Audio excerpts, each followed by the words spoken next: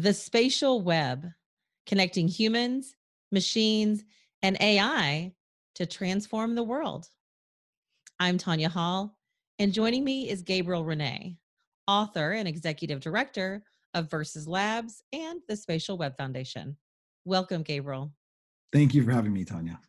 So, what is the Spatial Web Foundation Versus Labs, and what motivated you to co-found these organizations? Well, I think that as we're hitting the dawn of a new decade here, 2020, and really the beginning of a new century, we've seen the emergence of these extremely powerful new technologies, exponential technologies like artificial intelligence and the Internet of Things, spatial computing technologies like augmented and virtual reality, distributed technologies like blockchain and new forms of compute like edge. And the convergence of these exponential technologies is creating a powerful new opportunity.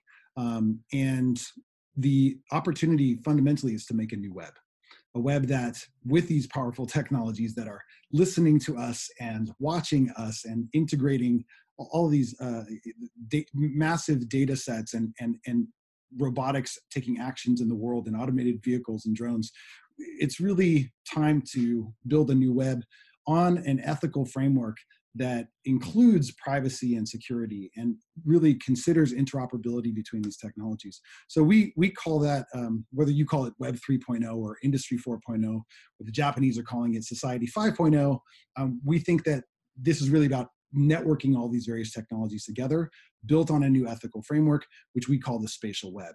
And so the foundation, much like the World Wide Web Foundation, has been set up to develop and maintain those underlying spatial protocols and spatial domains as an open standard, working with other large standards groups around the world to start to enable this new framework, provide this new layer that we believe will really be the basis for a new type of smart civilization in the 21st century. So, how do you define Web 2.0, and then how does the spatial web actually extend from that? Mm-hmm. Well, Web 1.0 was really about connecting computers so that we could have a web that we could all read from.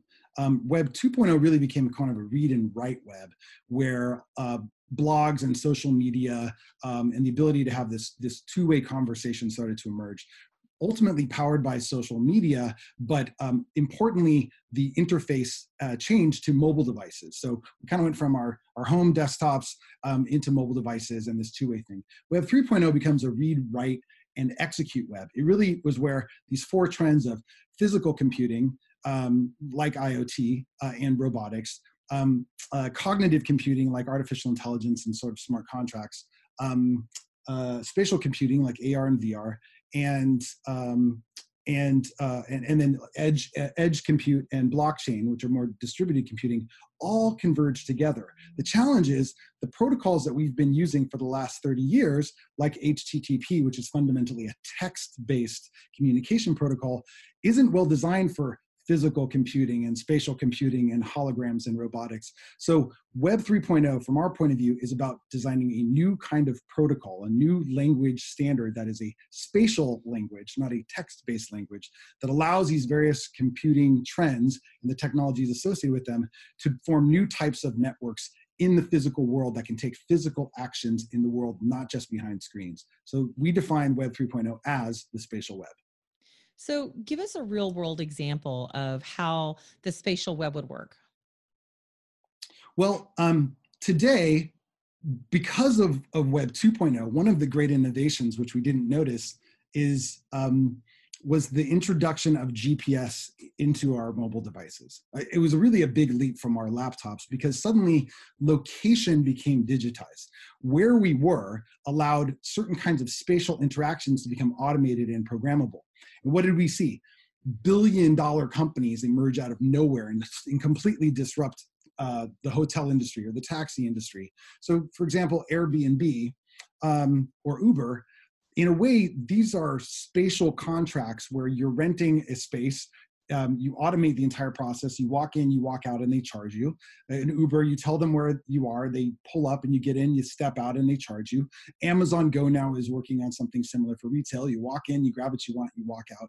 These are two-dimensional spatial interactions, right, that are kind of fundamentally economic. One of the challenges, though, in the Web 2.0 era is that unlike Web 1.0, where the browser was this open format that everyone could develop websites on, in Web 2.0, everyone started to make their own siloed apps. So you have to have a separate account for Uber and a separate app for Airbnb and a separate app for Amazon, right, in order to have these interactions. You can kind of fast forward to the smart cities of the future and wonder, if it's an Amazon-powered store, will I need the Amazon glasses and an Amazon account? And if Apple is powering another store, or the city's running on Microsoft, will I require a HoloLens glasses or some other sort of interface? And which account is being used? Can I not just walk down the street, in and out of stores, in and out of cars, in and out of business environments without having to switch devices and accounts? And because the original web never included an identity layer, Web 3.0, the spatial web, would then enable you to have this sort of spatial browser where all these different applications work more like browser plugins in the world, where you might have an Apple glasses, or I might have a Microsoft, or some other folks might have a Google or Amazon or Magic Leap or others. Cameras and automated vehicles are all able to use this browser as a way of seeing content and information in the world. So smart cities can project municipal data, and everyone can see that.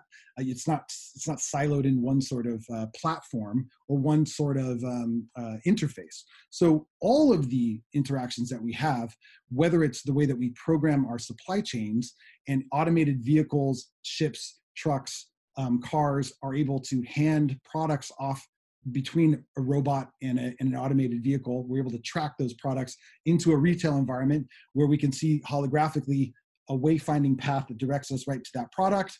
We can see the history of that product because blockchain has given us a data layer that we can trust that says, oh, this is certified organic or fair trade, et cetera, et cetera. So all of these convergence of technologies start to interact in our enterprise environments, in our industrial environments, and in our personal lives. So whether it's municipal data or it's a Harry Potter layer over the world, suddenly everyone interoperably, regardless of device or operating system, like the web today, can interact with content, can interact with various devices and systems in a way that's fundamentally interoperable. So governments, employers, insurance companies, lending institutions, they all use public data, traffic cam images, machine learning, and social media posts to make decisions about us, whether we like it or not. So what evidence do you have to suggest that people want more of their activities, habits, and even thoughts cataloged and analyzed? Well, I think there's a double-edged sword there that comes with, when we first started messing around with fire, we could use it to cook our food, but it also could burn down the entire village. So all of our advanced and exponential technologies come with that same challenge at scale. So the truth is, if I can be recognized and that can automate many of the functions in my life, then that streamlines all my activities and improves the quality of my life. If my information is being used in ways that I don't know, it's being monetized, and essentially these data sets are being used to manipulate me in various ways, then that's something I probably don't want. This is the challenges we're seeing right now in different cities with facial recognition cameras, huge issues around usage of data for social media. Jack Dorsey today just announcing that Twitter is no longer going to be allowing political ads. These are the ethical challenges that we must wrestle with in the next couple of decades. I think that there is a key here, though, which is that data, unlike other forms of intellectual property, are not defined as property. And so physical property, whether that's land property, whether it's the items, the physical items in our lives, or it's intellectual property, which have laws to protect those, our data and our information isn't our property. So privacy is one part of that, and certainly security around it. But the larger question is, whose data is this anyway?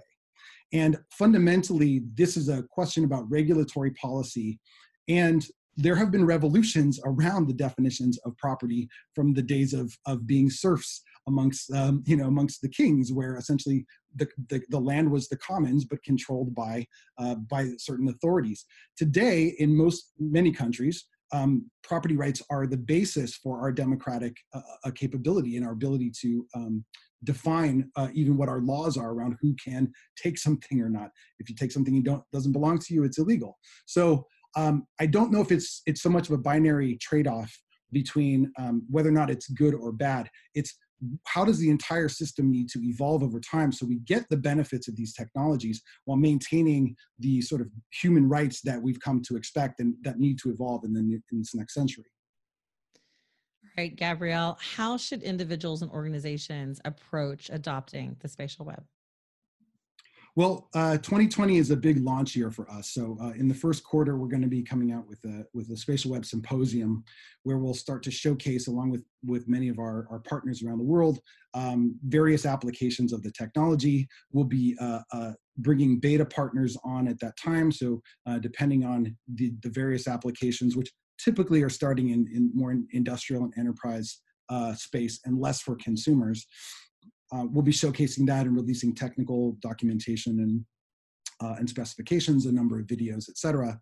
And then later in the year, we will release the code globally and make it available for everyone to start building on. So at one level, it's about merely just checking out our latest book, which is on Amazon right now, which is The Spatial Web, which is where we've sort of put all of our level one thoughts about this and getting acquainted with how these technologies might impact our day-to-day lives, no matter what tier of society that you happen to be in or what application or industry.